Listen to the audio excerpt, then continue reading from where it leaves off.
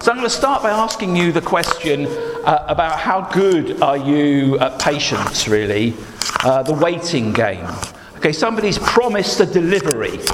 Okay? How good are you at being patient, waiting for the delivery? For a gas man to come and do that fixing thing that they've promised that they will do? Or how about being there? 9:30 it says on the timetable. 9:30, it's 9:45 now, where's the bus? How are you at doing that stuff? Not very good. Not very good. I'm just thinking of a good friend here who, if he was sitting in a queue on the M25, and patience is something we all need to learn, and I'm not great at it either, absolutely useless. But I wanted to talk a little bit today about promises.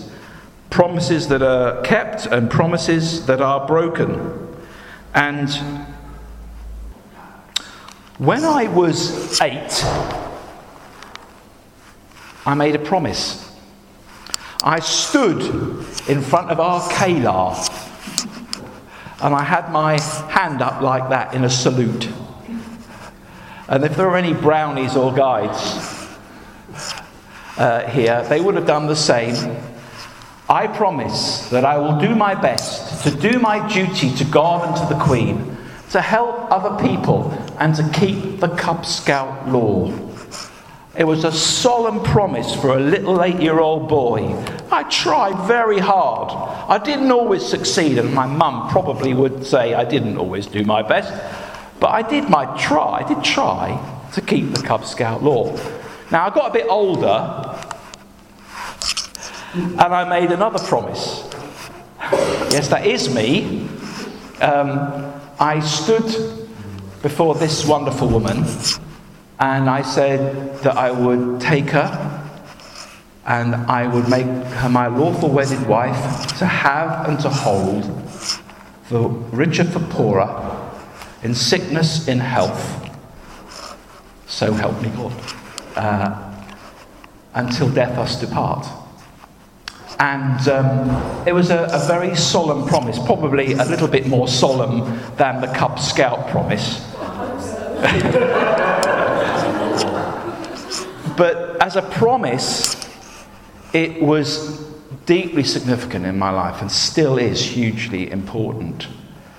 This coming year, we celebrate 40 years of living by that promise, and I would still pray that God would hold me to it. A promise that I try and keep. There are some people here who might have made a promise. I can't remember, whether you guys have done the citizenship promise. Yeah, so this is what these amazing guys promised. I swear by Almighty God that on becoming a British citizen, I will be faithful and bear true allegiance to Her Majesty Queen Elizabeth II, her heirs and successors, according to law. I will give my loyalty to the United Kingdom and respect its rights and freedoms. I will uphold its democratic values. I will observe its laws faithfully and fulfill my duties and obligations as a British citizen. Remember saying that? Solemn stuff, isn't it? Very, very solemn, very special moment. I was returning the other day from my trip to Zambia, and I came through Heathrow Airport, and I had a British passport. And because I had a British passport and had made those kinds of promises myself, actually I haven't made those promises because I was born here. But those people that have a British passport under the covering of a promise, and I'm able to walk through a lane now that almost nobody else, that there's a lane for UK citizens. I am under that promise. And it made me realise what an amazing privilege and what a wonderful thing it is to hold a UK passport. But there's promises, very special promises, holy promises. There are promises, of course, that people make. There's another promise that are made in business, in finance, in politics, in economics. And this one, I don't know whether you realise, but this promise, you've all seen that promise on your banknotes, yes? What meaning does it have?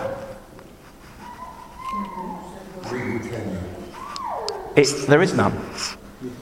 But now, up until it was about 1930s or something, whenever it was that we moved away from the gold standard, that promise became meaningless. The value is in the goods that you're exchanging, not for that note, not in you being able to go in the past up to the Bank of England and say, "Can I have my £5 of gold, please?" Because that's what it says on there. I promise to pay the bearer on demand the sum of £5. And you used to be able to take that note and go up to the Bank of England and say, "Can I have my £5 worth of gold?" And you can't do that now. So it's all on the trust that we have in the promise. So there are other promises. Promises economically, financially, politically. So whatever the promises are, some people, of course, make promises, I'll go to that one, which are never intended to be honoured. They choose to deceive us.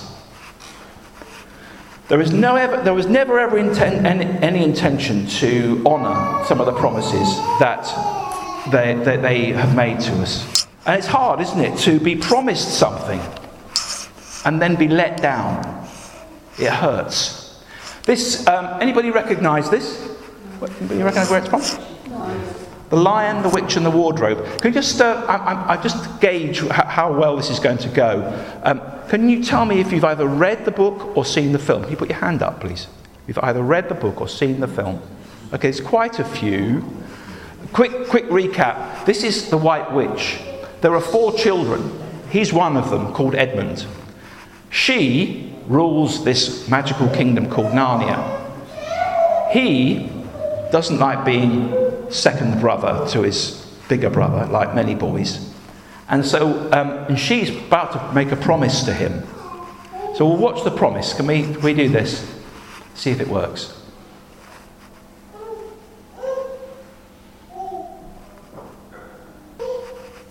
Thank you. Sorry about the sound there. It wasn't brilliant, was it? But the point there was that the White Witch promises Edmund rooms full of Turkish delight if he will bring his brother and sisters to her house, because she wants to kill them so that she will always be Queen of Narnia. And this deceit, this idea of making a promise that will never be fulfilled, it breaks relationships, doesn't it? Yeah? I expect everybody in here has probably experienced a broken promise. People that have made promises and then not honoured them.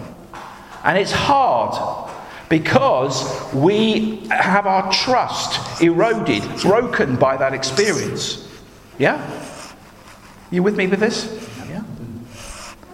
And so it's very difficult to experience a broken promise. But there is also something really wonderful about a promise made that's fulfilled. And this woman has always fulfilled the promise she made to me. And often at great cost to herself. And the cost of promises made, the cost that they take, is what sometimes makes us realise how powerful those promises are. Now, hopefully some of you might be guessing where I might be going with this, because I want to talk about the fact that you've probably all had experience of promises broken and promises kept. Yeah? The pleasure of receiving the gift or the present or the thing that has been promised to you, whatever that might be. The Bible is also full of promises. Promises made by God and promises made by men and women. And what I've decided is, from my reading both of the Bible and my own experience, is somebody, and as somebody who has a friendship with God, is that God always keeps his promises. Okay? I'm going to stand here as somebody with a friendship with God and say that I have never known God not fulfill the promises he's made. Now, let me just stress something here. My experience of God fulfilling his promises is not that he's done it how I expected him to do it. He often doesn't do it in the timing that I expect him to do it, nor in the way in which I expect him to do it. My kind of understanding of God is limited. God makes promises and he keeps them. And I want to talk about particular promises that God made today. You see, Israel, that country in the Middle East, we know is right at the centre of conflict. Even this week, Australia has decided to allow it to recognise West Jerusalem as the capital of Israel, which is incredibly inflammatory to the Palestinian community. Israel, since way back when, has been the centre of constant battering of conflict. And not without surprise, it's also often the centre of the stories in the Bible. And so the people of Israel were given a couple of promises. Let's just have a look at them. This is a promise.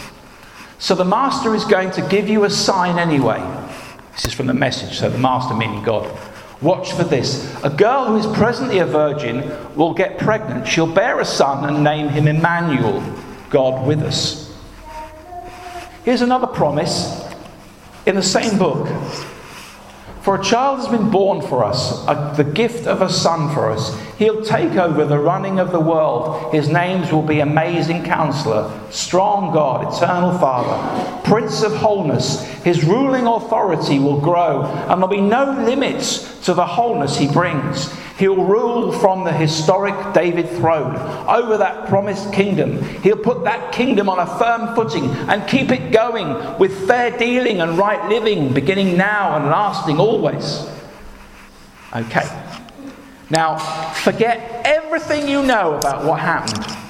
If you read that and you were an Israelite living in a country that was constantly invaded, battered, and constantly in a war with itself and with others around it, that's quite some promise, isn't it?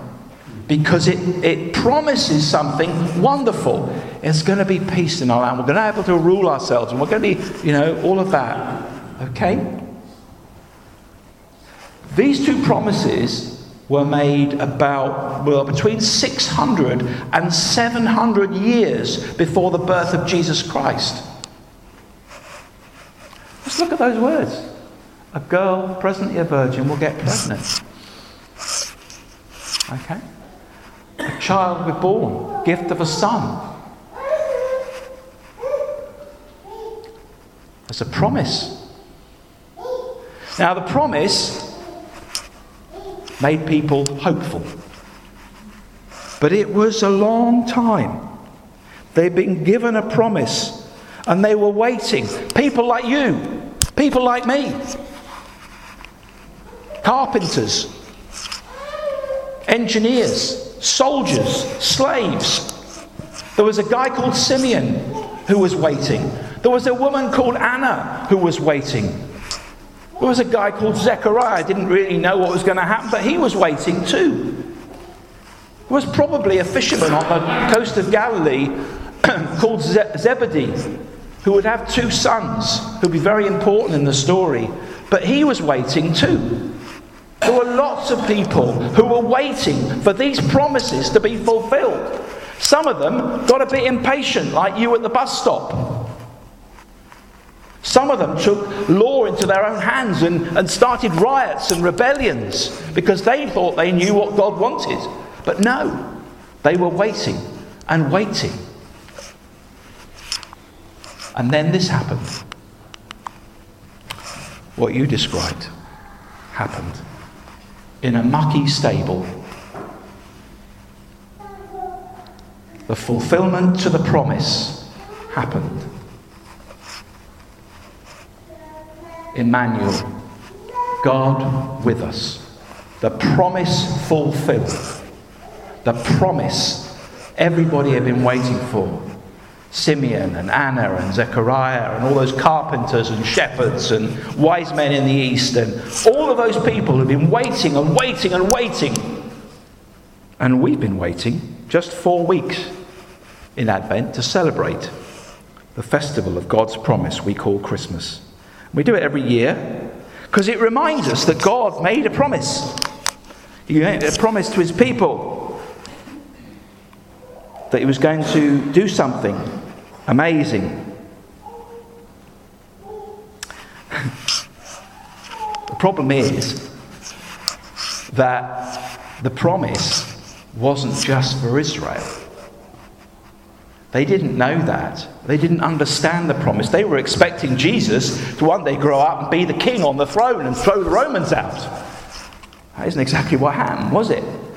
But there was a promise, and the promise that came was for the whole world. It was a promise for you and a promise for me as well. And I think sometimes we forget that from the other side of all of this, the Israelite people had this promise, but they didn't get it at all. And often we don't get it either. And I certainly know that half the planet doesn't get it at least. Christmas is not celebrated as it should be. It doesn't matter when it happened, all the cultural trappings. We just need to remember it did happen. It did. I know that God's response was not just to a broken Israel, but to a broken world. A broken me and a broken you.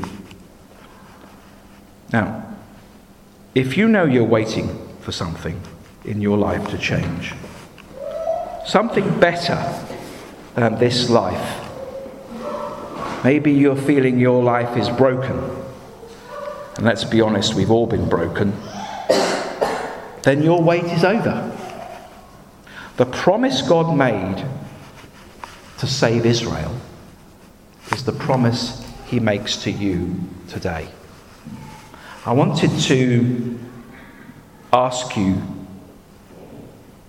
to put your past behind you and to accept the hand that God is stretching out to each one of you.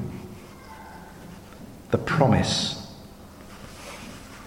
of the child in the manger, the man on the cross, the empty tomb.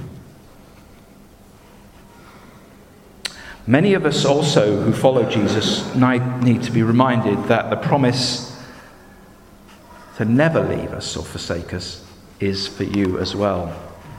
Whatever your worries and cares, Jesus said this.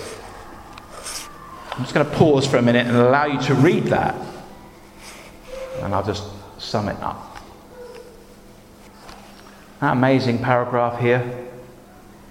Give your entire attention to what God is doing right now, and don't get worked up about what may or may not happen tomorrow.